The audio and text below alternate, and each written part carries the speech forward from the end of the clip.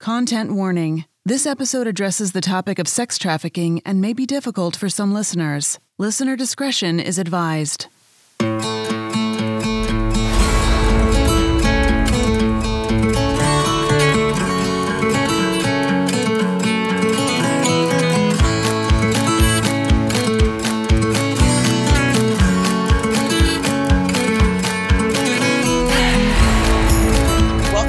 Truth in Texas Banking. I'm LaVonda, and today on my podcast, I have Rocky Vest and Ken Nadegwa representing Break the Cycle. Welcome to the show, guys.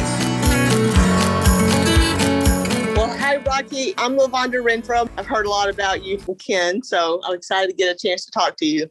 Yeah, well, it's an honor to be here, and thanks for having me. This is really exciting.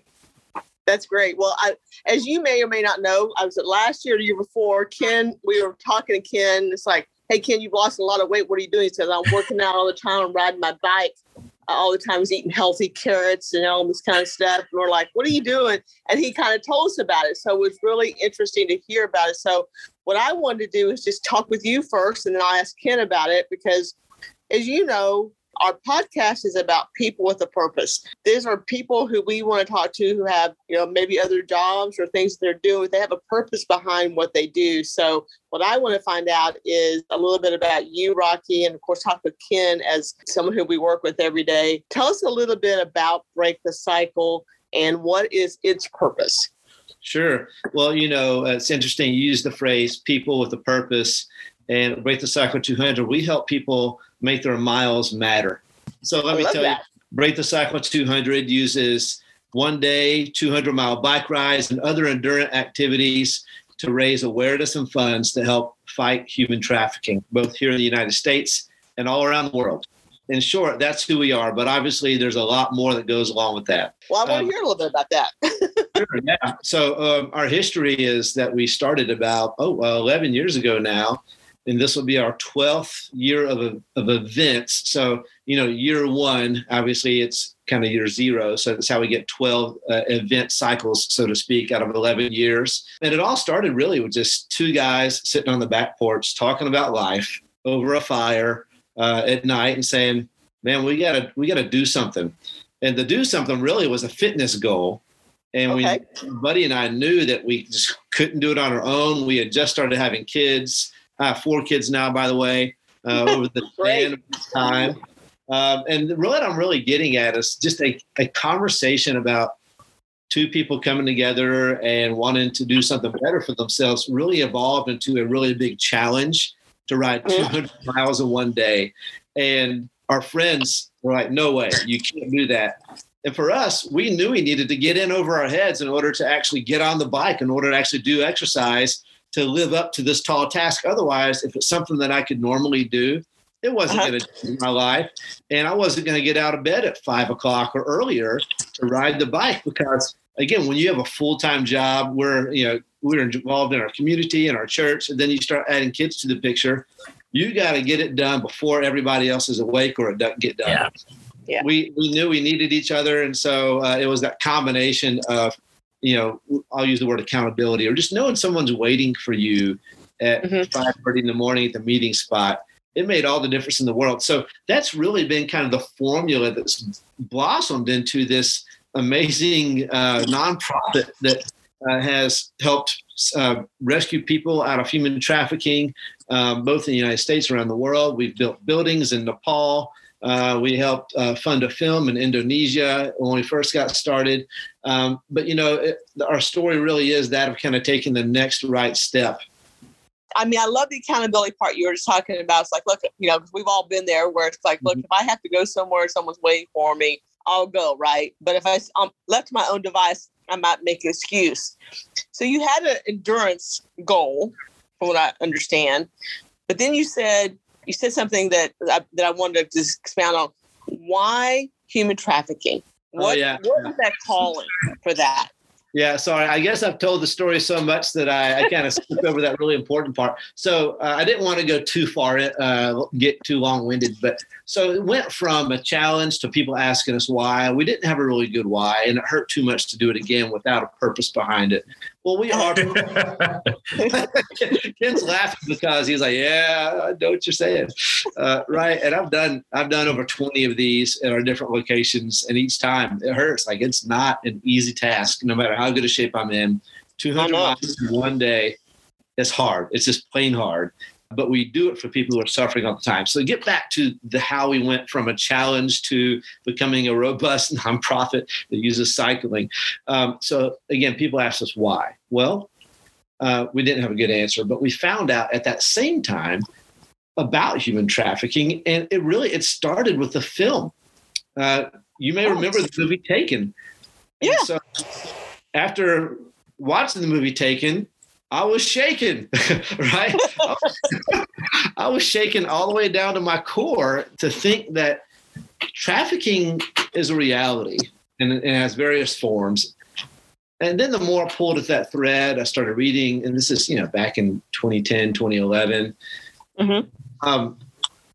I started reading about the UN and how there was estimated 16 million people, and then 20 million people the following year were estimated to be caught in human trafficking. And at the time, and it carries true today, we have the highest form of this modern slavery in the world than what we've ever had.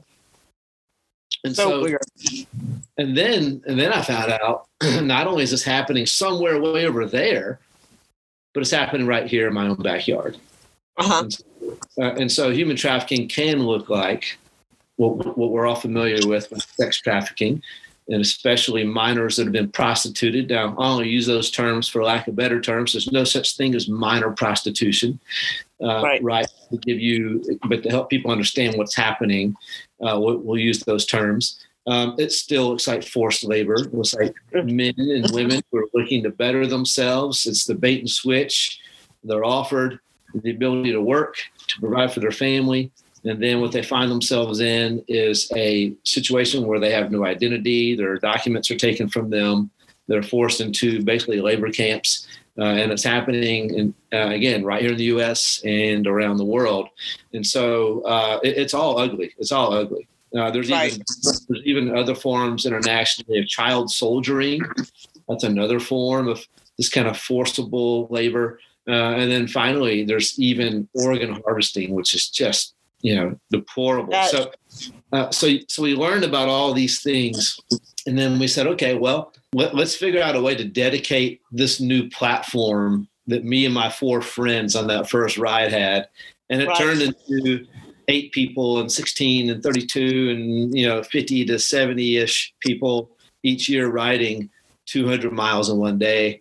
And then to talk a little bit more how we've expanded, then we took the model to Minneapolis, and Dallas was our first year last year, and Nashville, we've been there a few years, and neighboring cities like Omaha, and then across the sea, across the Atlantic Ocean. Yeah, sorry. Let's just make sure we're going the right direction. Across the Atlantic in Manchester, England, and then 2 events in Norway, just to name a few. And so we're finding many ways to kind of go back to that original phrase of helping people make their miles matter. Okay. Right. And so what we do is each individual cyclist becomes an advocate amongst their friends about what's happening in trafficking and how we're making a difference in that battle against this gross issue, and how they're riding a bike is part of that making a difference just by raising awareness. We can start that battle solely through awareness. That's why this podcast is a big deal. So like when people become aware, what happens? Well, then action happens, and then action drives change, right? So I used to maybe value the effectiveness of driving awareness. Right. But now I realize that's a pivotal role needed, and it's not for just nothing. And look at my life and the lives of people around us. We became aware, and now over the last 10 years, we've raised, nearly like $1.3 million in funds. We've impacted thousands of lives, and we've now joined with an international nonprofit called Hope for Justice. And we're helping support their model for what they call hubs. And these hubs, they have over 30 across 5 different continents around the world, and 2 in the U.S. and growing. But each hub has private investigators that work independently and with our state to help kind of fill in the blanks, if you will, or fill in the gaps to help, one, rescue people out of trafficking, but number two, to help kind of work those cases backwards, to present evidence to law enforcement officers to make the case to drive arrest and prosecution. Mm-hmm. So we really wanted to go right at the problem. And that was one, we saw that we just wanted to solve the problem the same way. Let's Hope for Justice. So now over the last year, 2 years, we've been merging our efforts with theirs. That's kind of where we are today. I'm sure there's plenty of questions that you have to put all that out there. Well, I mean, I think it's really interesting. And I do want to talk to Ken too about why he got involved and what, why his purpose for getting involved with this. But I do have one quick one before we go there is, I think one of the things you said that really resonated with me is that I mean, most of us, a lot of people have seen the movie Taken and, whatever, all the Hollywood part about it. But I don't think a lot of people understand that sex trafficking is one, but human trafficking, I think you brought that up a lot. I just want to talk more about that. But, it's actually modern day slavery is actually what they're doing. And how does that happen? Can you walk me through how that happens? I know you said, someone's trying to better their lives and they get involved with something, but can you talk to me a little bit more about what we can do to recognize that? I mean, as a bank, you may or may not know, we have certain things that we do when we try to recognize what people are doing through, the banking system to recognize trafficking, right? So that's part of it. But what can people do? What can people see that might help alert others to perhaps this issue that they may see right in front of them and didn't know was happening? Sure. Well, I mean, human trafficking is the use of force, fraud, or coercion to obtain a labor or sex act for the benefit of their exploiter. And so that's a good workable definition. Right. And so that includes, these kind of two forms that we talked about. But you asked, how does it happen? And so let's maybe use some common, possibly misunderstandings. One is we think, okay, so if you are, I don't know, if you're a woman traveling alone and you're young and good looking, you might be snatched out of an airport or out of your hotel or walking along the street. That really isn't what happens. Almost, I mean, I don't want to give a percentage, but almost all the time, if you will, people are trafficked by someone they know. So for an example, and this is sex trafficking in particular. So there was a young lady at the University of Iowa, and she met a guy, super nice to her, showed her attention, and they went on a date. And then the date turned south, and she was taken out of the passenger side and then brought forcibly to the back. And then she was, and this might be hard for your listeners to hear, but I'll use the word taken advantage of. Mm-hmm. And then the person she went on a date with said, I know who you are. I know who your family is. And this will continue to go on until I say it stops. And so that's a good example from a person who it actually happened to. But multiple variations of this kind of bait and switch, where if there's a person who's potentially vulnerable, so if you're a runaway teen, for example, you're very vulnerable. And that's how the person side of it happens. But over the pandemic, we saw a massive shift from the in-person style to online grooming. So it starts with some form of grooming, whether in person or online. But online now, according to Polaris, in the U.S., it's 80% of the recruitment for trafficking happens through social media or other social apps. So one of our investigators recently was walking through this, and I was shocked to find out that even in a Bible app, a person was recruited and groomed and then trafficked. In a calculator app for you bank folk out there. Uh-huh. If so, ultimately the rule of thumb that I look at is if there's vulnerability, if there's trouble at home, if the person is a runaway, but wherever there are these socioeconomic vulnerabilities, that's where you're going to find someone who's susceptible. Or if you have a lack of parental supervision over apps or content that you're bringing to the house through cell phones or tablets, that's where the susceptibility happens. And, oftentimes it'll look like someone's super friendly and they'll present themselves as a peer. And then when it comes time to meet that person, they're anything but. And then oftentimes, again, I'm not an expert, but what I've heard from our experts is if it's, say, a teenager, they'll keep odd hours. They're falling asleep in their classes. And instead of it just being kind of, quote, sneaking out, it's actually being forced to sneak out and go perform these services, or else due to threat or force or fraud or coercion. And so that's oftentimes what the sex trafficking looks like. I haven't spent as much time studying it, but what I do know is very similarly, it's someone who's vulnerable in more an economic sense. Okay. And they're looking for a better life or a way to make a difference. And so if you look, a really reputable site, if you want to get really into the numbers, and I did a shallow dive the other day. But again, going back to Polaris, they are a national kind of accumulation site of data based on their hotline and what people call and what people, write in, and then those things are observed or vetted and then accumulated. And so it's almost the opposite as far as who's trafficked and what type of trafficking. So sex trafficking, almost over 80% of persons sex trafficked in the United States are from the United States. Yeah. That's interesting. Yeah. But it's flip-flopped for labor trafficking. So there's not a lot of citizens of the U.S. that are being labor trafficked. And so it is people who are working off a, quote, debt in coming across the border, and they're sent here by some sort of other nefarious organization, for example, like a cartel. And so, again, I live in Iowa, so I can give you some Iowa anecdotal and totally anecdotal evidence, but this is common, I think, to other places. So we have a lot of ag, right? And so ag needs people to fill jobs. And so if the paperwork is there, not a lot of extra questions asked. However, we're seeing a lot of Guatemalans in a small town, rural Iowa, maybe a 5,000 person town, but now nearly 20% of their children there are from Guatemala. So when you see that kind of, maybe under that, I'm just kind of doing some quick math in my head, right? So not to exaggerate, we'll bring it down to like 5%, right? But still, it's a noticeable percentage of your students, and then they cycle in and out. Well, that's an indication that there could be, again, emphasis on could be, right. cartel presence.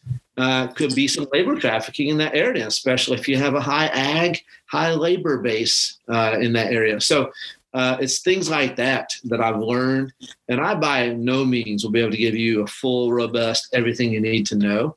No, just things that I've picked up on along the way.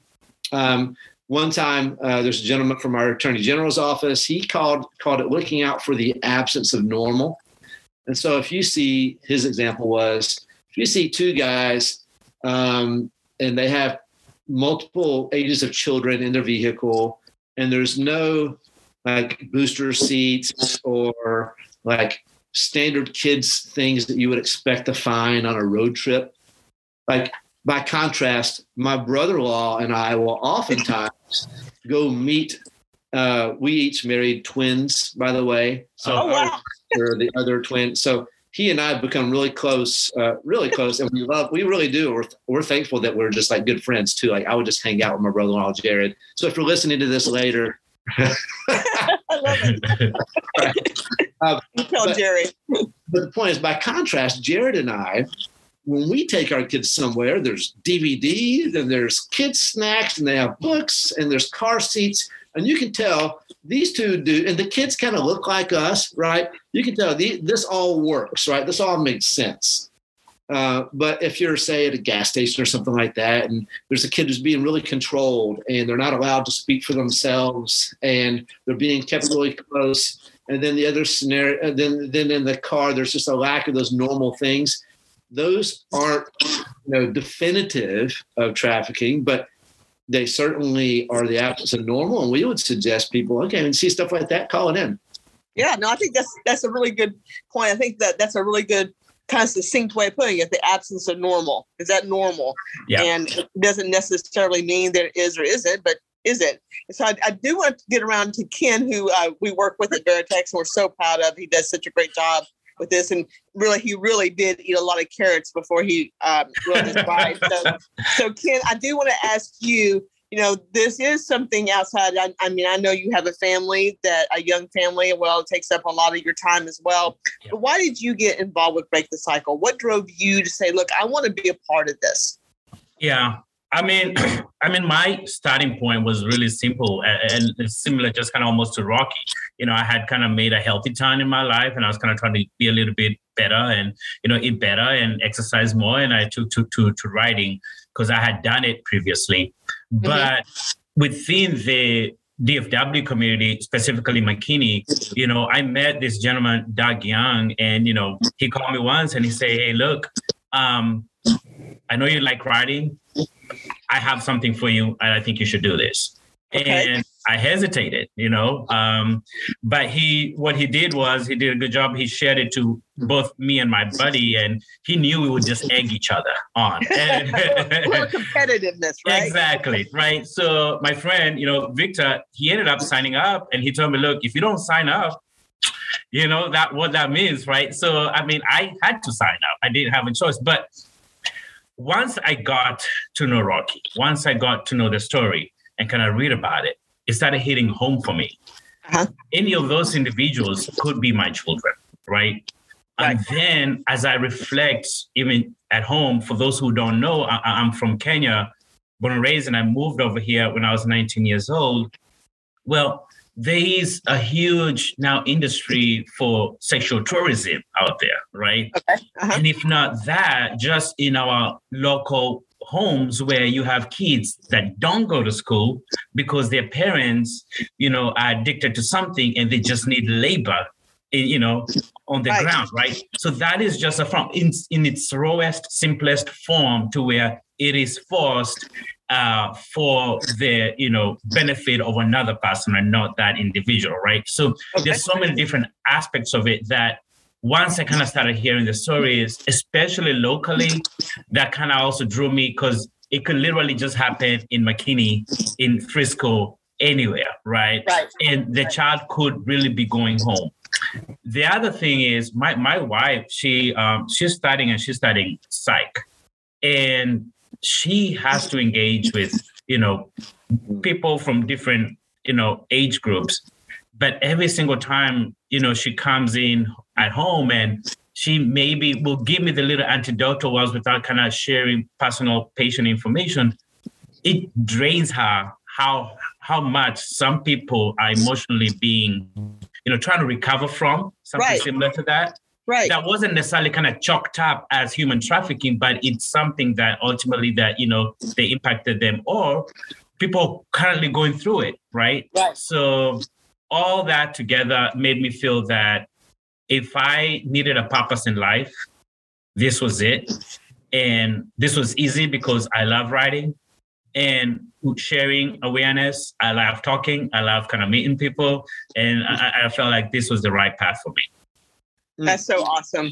Well, you know how proud we are of you, of course. We are lucky enough to get to work with you every day and seeing that purpose behind what you do. And I think Break the Cycle, one of the things that I love what Rocky said and you said is that it really started out as more of a competitive, kind of, hey, I can beat you, do this, or let's see if we can get it done. Yeah. But then you found a purpose behind that, listen, it's bigger than just the writing. The writing's what I get to do.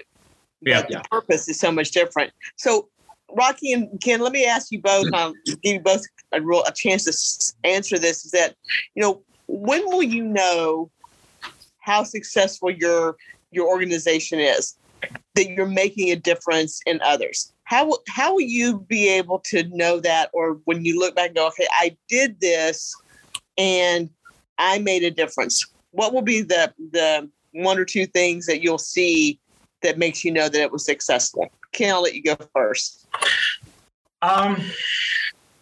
This is more of a unicorn version, I would say, but right now in our society, I feel like we tend to see something and just kind of walk away and maybe take a video of it and then post it, right? Right. When it gets to a point where people are taking ownership of their community and saying, I see something, I want to stop it, I'm going to call someone, and someone needs to take action, whether there was something that needed to be taken action or not, but that kind of leads to less people kind of being abducted or human trafficked or whatever. That's where I would feel that we've kind of reached our goal. And not just our organization, but all other organizations, I guess, just kind of put together the effort to kind of do it, right? Because I don't think we'll ever be able to stop it. But the best way is if the next person sees something and they can do something about it, right? And they're raising that awareness, that means that I have done my job and I've raised enough awareness that people are cautious and all of their antennas are going off whenever they see that those type of issues or red flags, I guess. Yeah, I think that's a wonderful way to put it. It's just, what is that? I think there was an old saying about, don't be afraid to say something if you see something that that doesn't feel right. And, do that. So I think that's a great way to look at it. How about you, Rocky? Yeah, well, I mean, that's a big question. So on the micro, it's when every time we rescue someone out of trafficking, that's how we know we're making a difference. So I was just on with the initial hub in the United States, just kind of reference it here, is located in Nashville. We've only been operational in Iowa over the last 6 months. So Hope for Justice at large, that's the kind of umbrella organization that we are under, so to speak, relatively new to the U.S. But nonetheless, they, in I think over 1 month, received some 75 different, well over 100 different leads and opened 75 new cases. Mm-hmm. And then out of that drives rescues. And, forgive me, I don't have the number of rescues, but I did just, again, hear the story of how literally within days from receiving a tip, our guys are so good, they're able to find these missing persons and then bring them home. Right. Oh, wow. So that's how we know. And we're doing it, again, not here, but around the world. So some key stats over the years within 2020, for example, we had over 102, nearly 103,000 children we reached through our work. That's either through preventative programs, rescue and restoration. But when you see that, you're moving the needle. Or when there's legal reformation that gets right at the heart of the matter. We're working on a U.S. national bill called the Frederick Douglass Act, I believe. And then it's being re-upped or refreshed, and it has multiple parts to it that addresses slavery at large, modern slavery or human trafficking. But one element to that is to do something like we did here in Iowa, which was to make it mandatory for hotels to have gone through a certain amount of training on human trafficking, or else they won't receive government funds from the state. So that means every school teacher, every field trip, everyone who comes in for a wrestling tournament. We do wrestling a lot up here in Iowa. Basketball tournaments. If the hotel has not received training, the school administrator can't write a check to that hotel. So it created massive awareness, a massive change, and massive amounts of training. So it's those things where you start seeing the needle being moved. But ultimately, I think we will have won when we as a nation, and then even directly down to communities, make it inhospitable, make it utterly inhospitable for traffickers to do what they do, right? Yeah. So, right. So we should, as a society and in businesses, hold accountable those who go to highly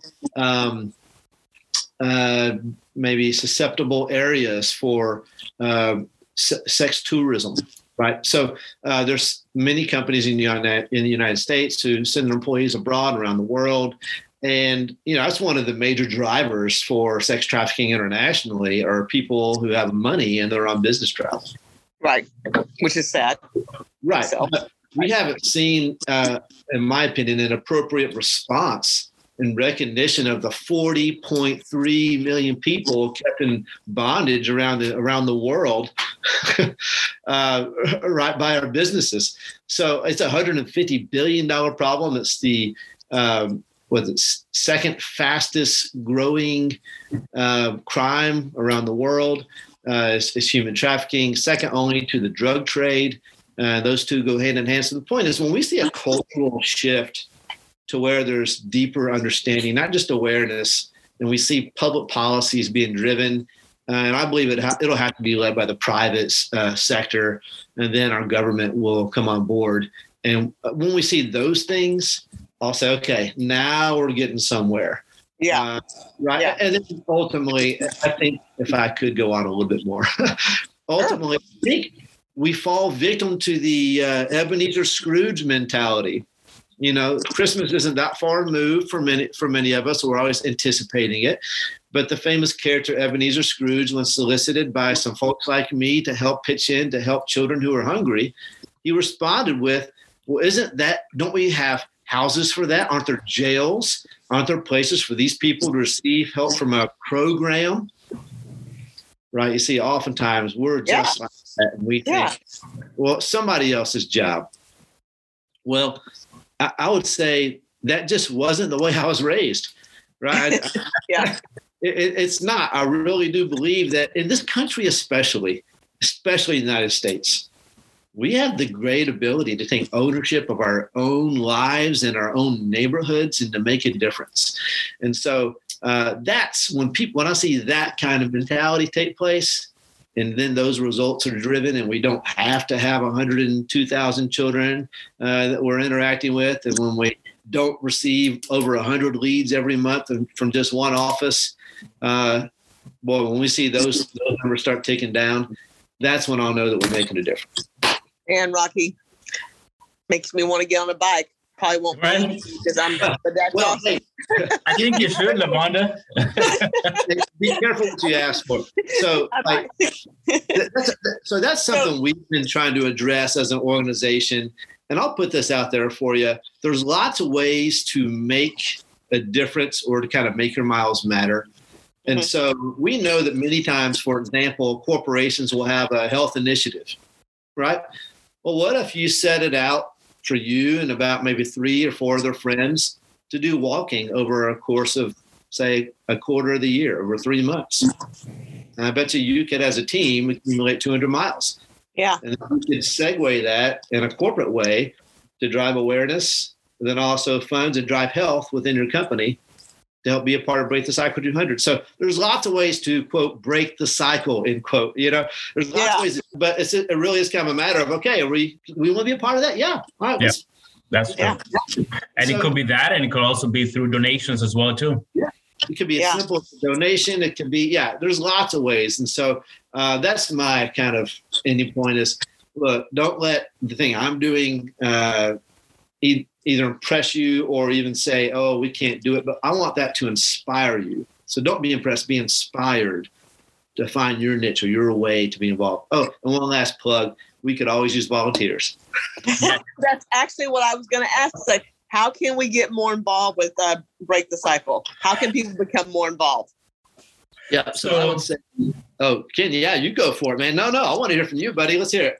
Well, I mean, I think because locally, since we are in the DFW area, right, we have the Break the Cycle ride here coming up on May 7th, right? Okay. And May 7th is kind of when we'll be riding, and we have multiple opportunities for people to get involved, either through volunteering at some of our rest stops, spreading the word really on just social media and LinkedIn on the day off or before the day off, really just kind of getting that out there, because that not just only spreads the word about what we're doing, but also gives more people outside the opportunity to donate, right, to the cause. So on May 7th, I believe, we'll be riding, and we have multiple rest stops every 25 miles, right? So people can volunteer there and kind of take pictures, share on social media. That's one of the most easiest and immediate ways that people can volunteer.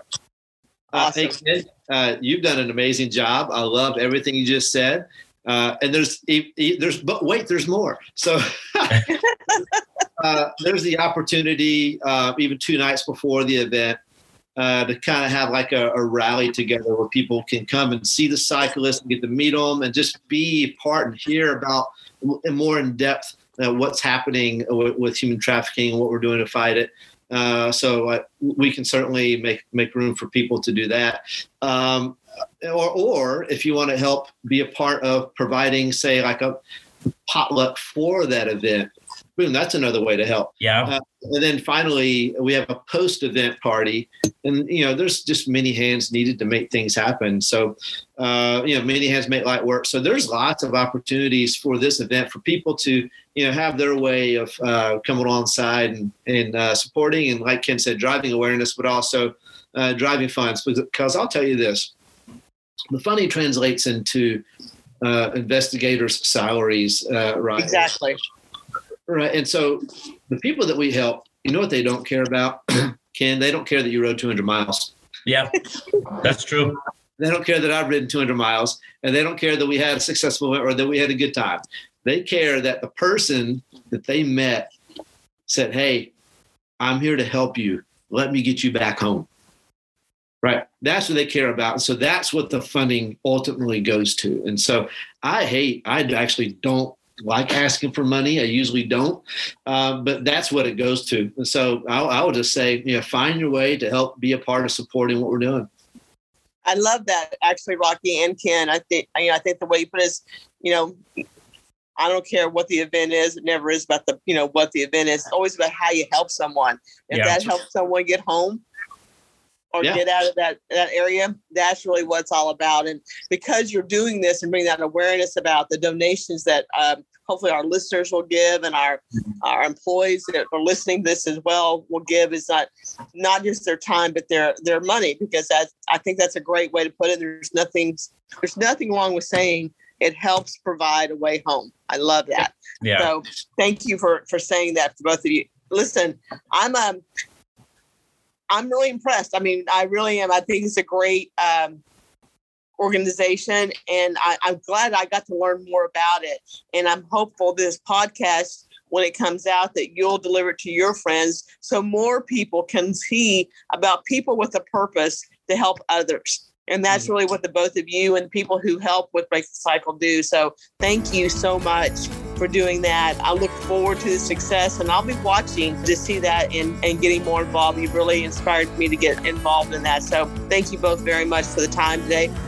If you would like to be a part of the Break the Cycle ride in Dallas, visit www.classy.org to sign up. This ride is not easy, but we ride together and finish together. You can also donate or volunteer. Visit www.classy.org.